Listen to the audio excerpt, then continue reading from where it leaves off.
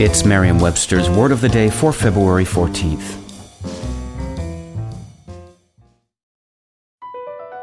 Across America, BP supports more than 275,000 jobs to keep energy flowing.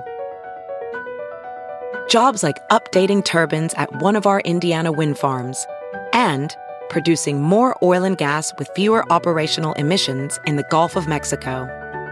It's and, not or. See what doing both means for energy nationwide at bp.com/investing in America. Today's word is prothalamion, spelled prothalamion. Prothalamion is a noun. That means a song in celebration of a marriage. Here's the word used in a sentence from the Cambridge Paperback Guide to Literature in English by Ian Ousby. The epilogue in the form of a prothalamion on the marriage of the poet's sister Cecilia was designed to bring the work to an optimistic close. In 1595, the newlywed Edmund Spenser wrote a poem to his young bride. He gave this poem the title epithalamion, a borrowing from a Greek word for a song or a poem in honor of a bride and bridegroom.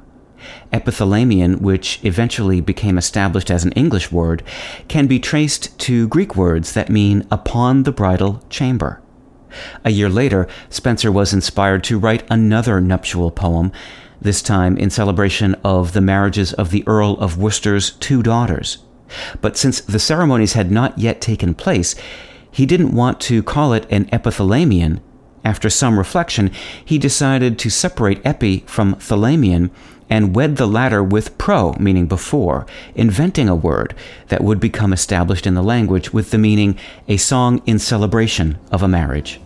With your Word of the Day, I'm Peter Sokolowski.